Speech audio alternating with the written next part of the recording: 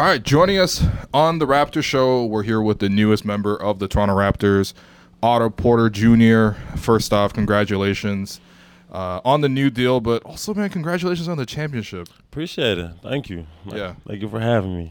I will spare you from I guess you probably won't give me all the honest details about how hard you guys went and all that stuff, but I'm sure you guys had a great time. Was there an MVP of the Warriors championship celebration? Because I don't know if you remember, Marc Gasol, during this championship tour, there was like a 5-hour parade. The parade was very poorly planned. And like hour 4. Talking about here, right? Yeah. I don't know if you saw the clip. He like drank an entire bottle of wine. Yeah. And then like... Yeah, so he was about to fall off the bus, essentially. So was he fell off the bus? No, almost. So somebody was there to help him, but he was a little too drunk to speak at the end. We'll say that much. Oh, so they got the chance to speak at the end of it. Huh. We spoke at the beginning of it. That's smart. That's very smart, man. The speeches at the end were not coherent sometimes. Yeah. Oh, for a reason. Yeah. So there's no MVP or? No, yeah, probably Clay. Yeah, I saw that you guys got off the bus, some people, and like started like high-fiving fans on the street. That was really cool. I was actually with Clay. I was on the last bus. Okay. And the last bus was the best bus because the city literally jumped over the barricades and filled the streets behind the bus. Wow. And the scene, I think Clay got a picture of holding the trophy up with the fans in the background down the street, which is like really dope. Awesome. But yeah, I think Clay got the MVP. Yeah, man. No, seriously, it was really fun to watch you guys win the title. Now, listen, before we talk like actual basketball, I kind of wanted to let the listeners get to know you a little bit. So I was doing some research on this. Tell me about Morley, Missouri, which when I Googled for this interview, it said that the population of this town is 697 people. 700 people, yep. Yeah.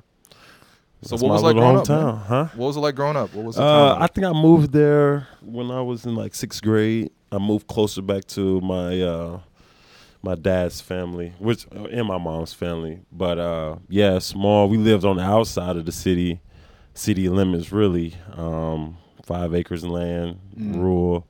Went to a small public school. Just did normal stuff. I heard your graduating class had 32 people in it. 33. 33? Yeah. Wow. I also saw that you were the president of the history club, but I'm going to ask you about that a little bit later on, actually. I did a lot of research on this. But so it seems like you come from like basketball, like royalty, especially out there, right? Like yeah, where I'm from, both families, yeah. Yeah, like literally everybody won the state championship at some point, basically, in your family. There was like cousins. I saw your dad, like uncles. Yeah, so like my dad has a lot of siblings, and my mom does too. Yeah, and everybody played basketball. Right, it's crazy.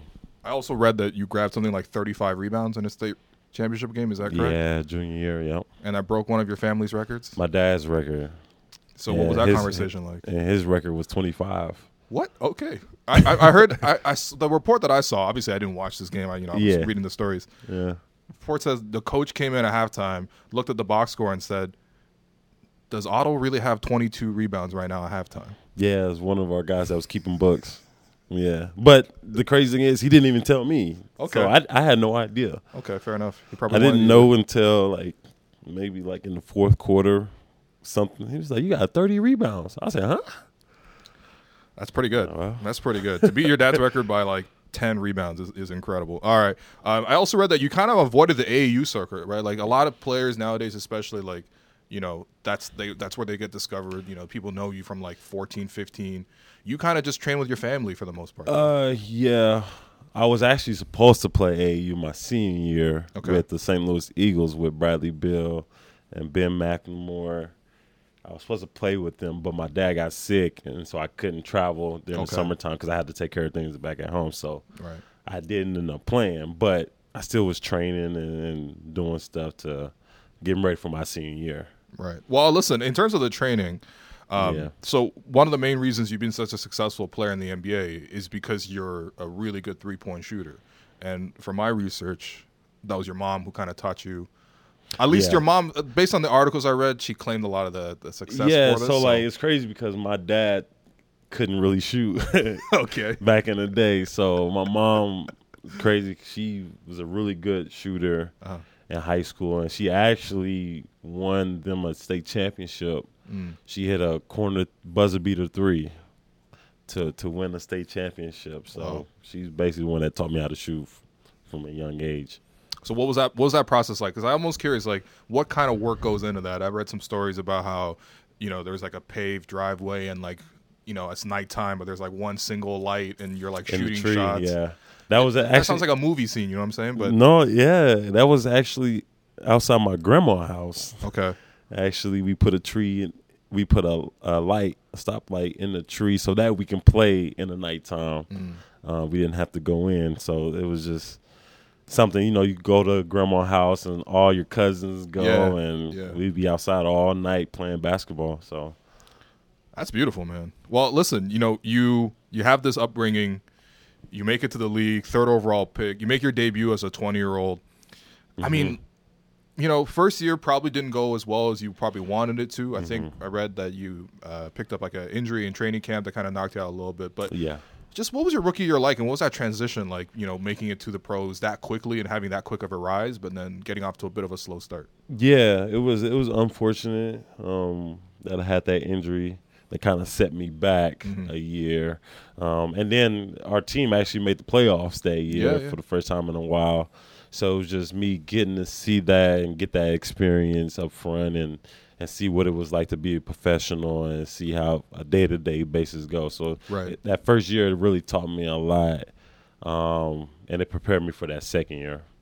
Now, speaking of that second year, I didn't really want to ask about this because as a Raptor fan, that was quite painful. I think that was 2015 Wizards versus the Raptors. I'm pretty sure you guys swept the Raptors. We did. We came here, got Game 1 and Game 2, Yeah. No, I mean, there was like a Gravis Vasquez hit a 3, did a little shimmy, sent it to overtime, but then the Raptors still lost.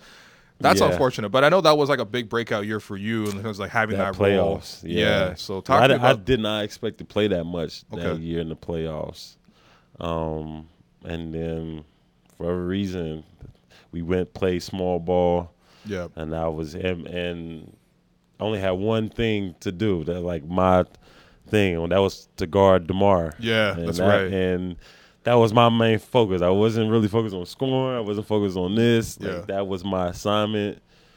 And guarding him, I tell everybody, guarding him in the playoffs got me to where I'm at now. Like being able to guard him, and that solidified me to where I became a starter, and then the rest is history. Right. Wow. I didn't know that. That's really good. And honestly, those teams that you had with the Wizards were really memorable. Yeah. Paul Pierce that year. I know he was a thorn in the Raptors' side. He knocked us out 2 years in a row. 2 years in a row. Yeah. No, but even still, like that team really came up and grew up together, right? Yeah. And obviously, you guys had that great run in 2017. Was that the year John hit the shot and then he like jumped on the table? That was against Boston. Yeah. Semifinals. Yeah. Yeah. Look, it was a really, really talented team. Yeah. But after that run, and you had a really great playoff run, you signed the max contract, right? I think Brooklyn made you the offer, and then Washington matched. Yeah. How do expectations change as a player for you? I mean, being a max player, there's a lot of responsibility. Yeah. To bring it every night, you carry that getting paid, you carry that weight, and so, which it was fine, but being in DC, it was fun because I went to school there. So I was around home crowd, fan base, and I really do love DC. It was really fun. Right. Now, the year after that, 2018, you guys ended up playing the Raptors again, right? Yeah. First round.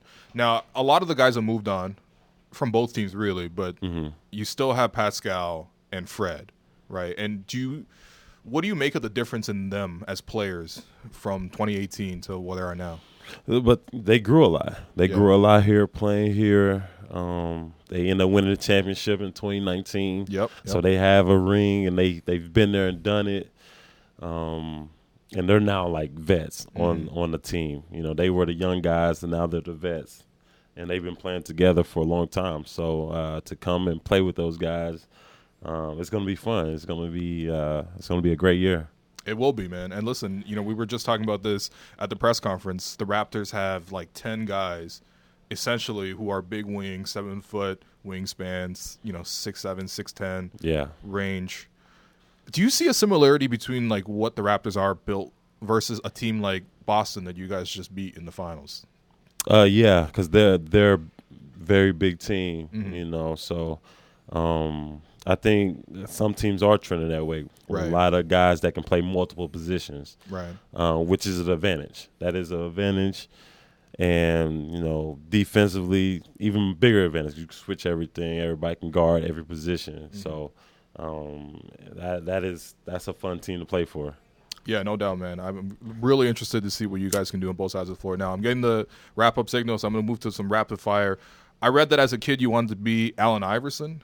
So what was it about AI that you admire, and also how cool was it that you got to go to Georgetown? Yeah, I mean, before I hit a growth spurt, I think everybody you were AI? Okay. was AI. You know, Okay. I was a point guard. You know? It's funny because one summer I went from being a point guard to center because I grew so fast. What was the growth spurt?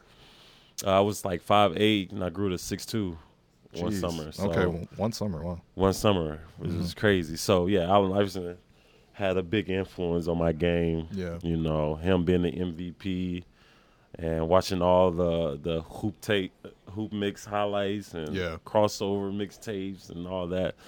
It was just given. So is that why you went to Georgetown?